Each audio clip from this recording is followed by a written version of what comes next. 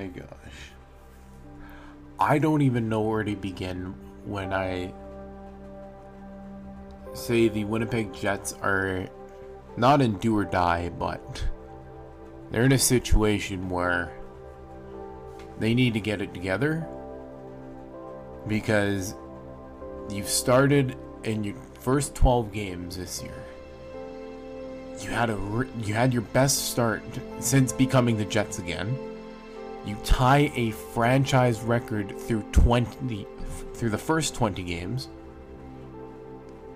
In December, you were first in the Central. And about 8 weeks ago or so, you had roughly a 96% chance of making the playoffs. And you've probably seen it covered everywhere. But this entire team has either lost its identity or fallen back into old... I'm just going to unplug my mic here. There we go. Not my mic, my earbuds, but... This entire team has just lost everything that makes them what they are, which is fun to watch and easy to get behind. So, not too long ago, I think they were up 10 points.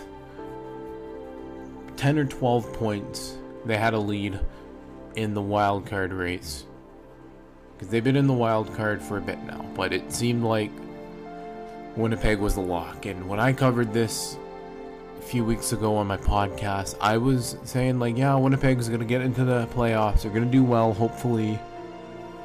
Because I'm from this province. I see the fan base. I see the fans. I see the people who would love to play for the team. And frankly would probably play better on the team as of right now. But that's for a different point. I see where they are. I see where this team is. And I gotta ask myself, like, what the hell is going on in the locker room? Because your top scorers in Wheeler, or your top guys, your core guys in Wheeler, Scheifele, Connor, and Dubois have fallen off the face of the earth. Ehlers is getting benched more than he should. And my argument for that one, or rebuttal, is he's coming off the sports hernia injury. He's being given less minutes because of his sports hernia. It's not a very fun injury to be coming back from.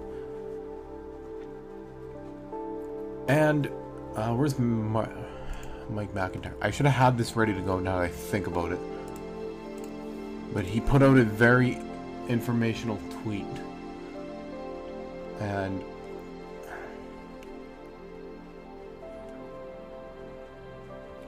yeah. So on March 28th, which was the time that Mike McIntyre put this thread out, is in their last 7 games. I don't think they've played since the San Jose game anyways. They were shut out in their last 3 of 7 games. In their last 21 games, they have won 7 times. They've won 7, lost 12 in regulation, and 2 outside of regulation. San Jose's last 16 games, they have lost 14. Both wins have come against the Jets, one of them being a shutout loss. I don't know about you guys. I don't know about anybody who follows the Jets as a diehard fan or anything remotely like that. This team has either lost its identity or, like I've said, they've fallen back into old ways, because they are on a free fall from what we saw at the start of the year. Last year when Paul Maurice resigned and Dave Lowry, Dave Lowry, when he took over as interim head coach and was given a chance to prove that he could maybe become an NHL head coach. He's in Seattle now, by the way, if you want to know where he is. He's an assistant coach in Seattle. He's a very good assistant coach. He's not head coach material as of right now, and that's perfectly fine. But when he came in, he worked with what he had for the remainder of the season with that Jets core. And so the Jets go, and they were going to try and get Barry Trotz. All the great coaches were coming off the board.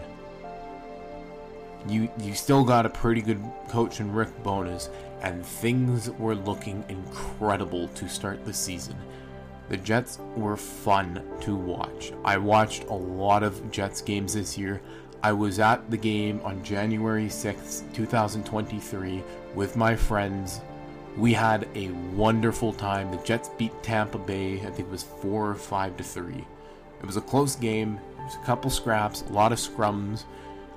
Really rough game, but it was really energetic and really fun to watch. And after that game, they went for a nosedive. But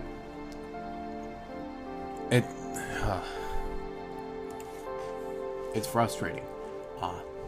But 1 o'clock in the morning, Bowness is getting interviewed because they were playing a late game. He was speaking to the media in San Jose following the 3-0 loss. And he says, some of the guys think they're giving us everything in their tank. They're dreaming. We have a lot of guys and they're giving us everything they can. We just need a few more guys to jump on board. To reporters on how to reach players not giving everything in their tank, he says, there comes a point where your personal pride has to take over. If someone has to go in there and point that out to them, then there is a big problem right there. Bonus on the final 7 games with his team barely clinging onto a playoff spot. They're only 2 points in front of Calgary. They don't have any games in hand. They've got the same amount of games as Calgary. And with the way Calgary has been playing, Calgary is going to make the playoffs at this rate. And I don't think Calgary played tonight. I'm checking right now. No, they didn't. Winnipeg plays Detroit tomorrow. Calgary plays Vancouver. If Winnipeg loses and Calgary wins, this team, who knows what's going on. But on the final 7 games, with the team barely hanging off to a playoff spot, he says, we're going to find out what we're made of, and we're going to find out what everybody in that room is made of over the next little while. Yeah. Friedman had something earlier. I'm gonna find that.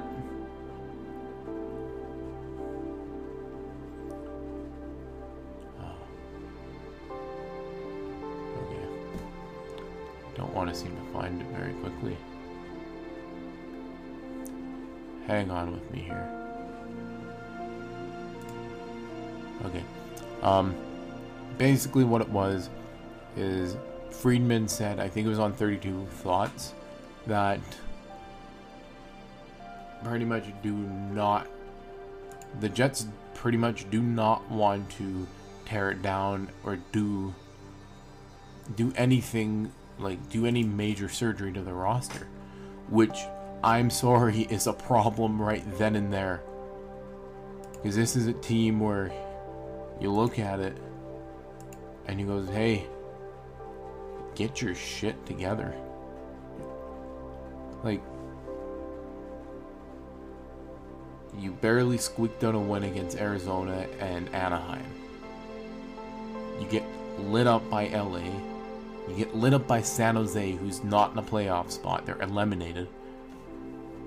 Detroit might mess with you. And then your final 6 games in April, you have 4 at home. You're on a 5-game homestand. Starting with Detroit tomorrow.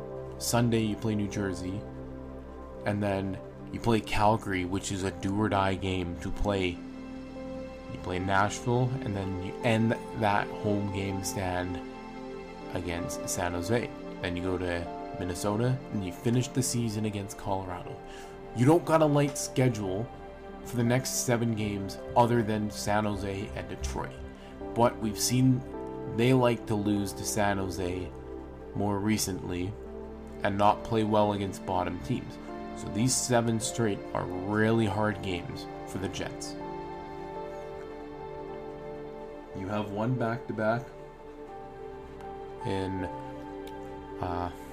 April 10th and 11th. You play San Jose, and then you go play in Minnesota the next day. So it's not a terrible back-to-back, but you're still traveling.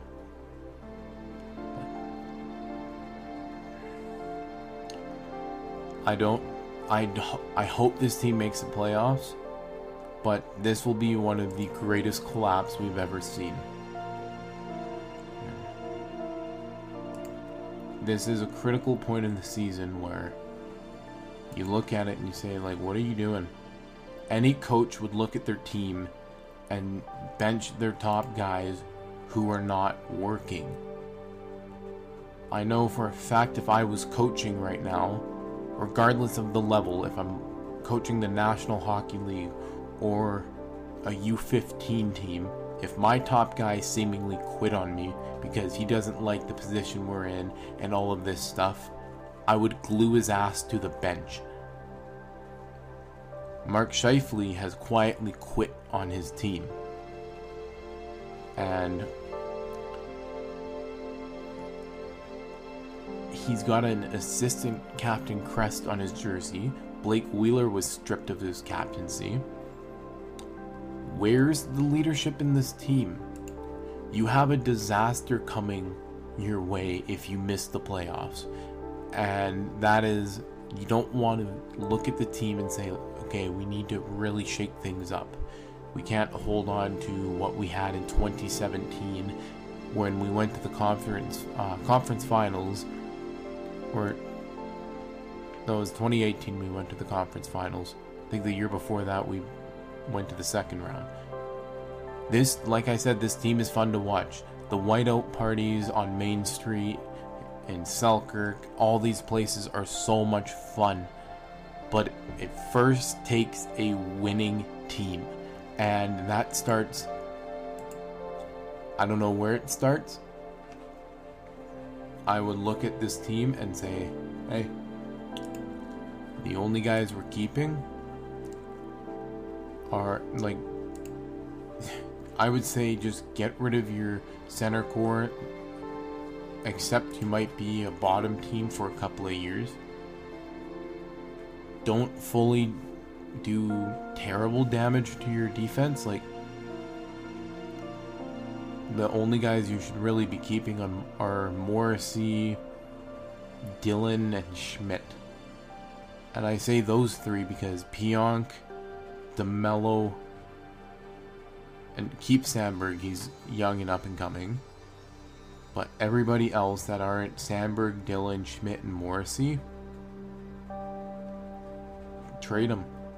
Hellebuck, keep him. Riddick, you can probably find a backup. But, like, let these guys know you're going to build around them. And then for your forwards, keep Lowry. Keep your depth guys. Let them play big roles. I would argue that the only guys you should really keep are Ehlers and Connor. Ehlers, Connor, Lowry, Appleton, and that's about it. Everybody else, send them off, or just don't extend their contracts. Because you got Lambert, Lucius, McGroarty, Zhilkin, Torgerson, Harkins, Nikkanen. You have great guys in the minors. Your defensive corps you have great defense. You have some pretty good depth goalies too. You're not a terrible team in terms of what you have. And I'm one to argue that if you would have went a little more in at the deadline, your chances of winning would be a little bit better, because this is a team with no creativity or no drive to win. They have no accountability either. I'm going to finish this off with after losing 3-0 to the very last placed San Jose Sharks, who are coming off of a 9-game losing streak, I believe it is. Mark Scheifele was saying is how he likes to be cute with it, and he likes to be more conservative with his shooting. Pretty much is what he was saying, is that's not his play style. And DeMello just flat out said they need to play, and they have a problem where they don't like to shoot and they don't like to create scoring opportunities. And like I said, any coach would say that's a problem. And when you have a coach tucking his tail in between his legs and not addressing the problem, which is what we had with Paul Maurice, cowering to the top guys in the room, you got a problem. And I hate to say it, maybe look at the managing situation before you look at bonus, because like what is firing the coach going to do when you have a GM in there who's been there since the franchise was brought back? And I'm sorry, the Western Conference is not a very tough conference. If they were in the Eastern Conference fighting for a playoff spot, I'd say, okay, well, they're fighting against Florida, Pittsburgh, the Islanders, Washington. Like, it's a tough conference to play in, but no, like, the only other competition is like Calgary, and even then they're dealing with Sutter. But they're going to make it to the playoffs, which is the problem. And the Jets are going to lose probably 3 to 4 games in their next 7. And you know what? That's all I have. Thank you for listening. You can find my podcast on Spotify, Apple Podcasts, and Amazon Music. Those are the big 3 that I know for sure I'm on.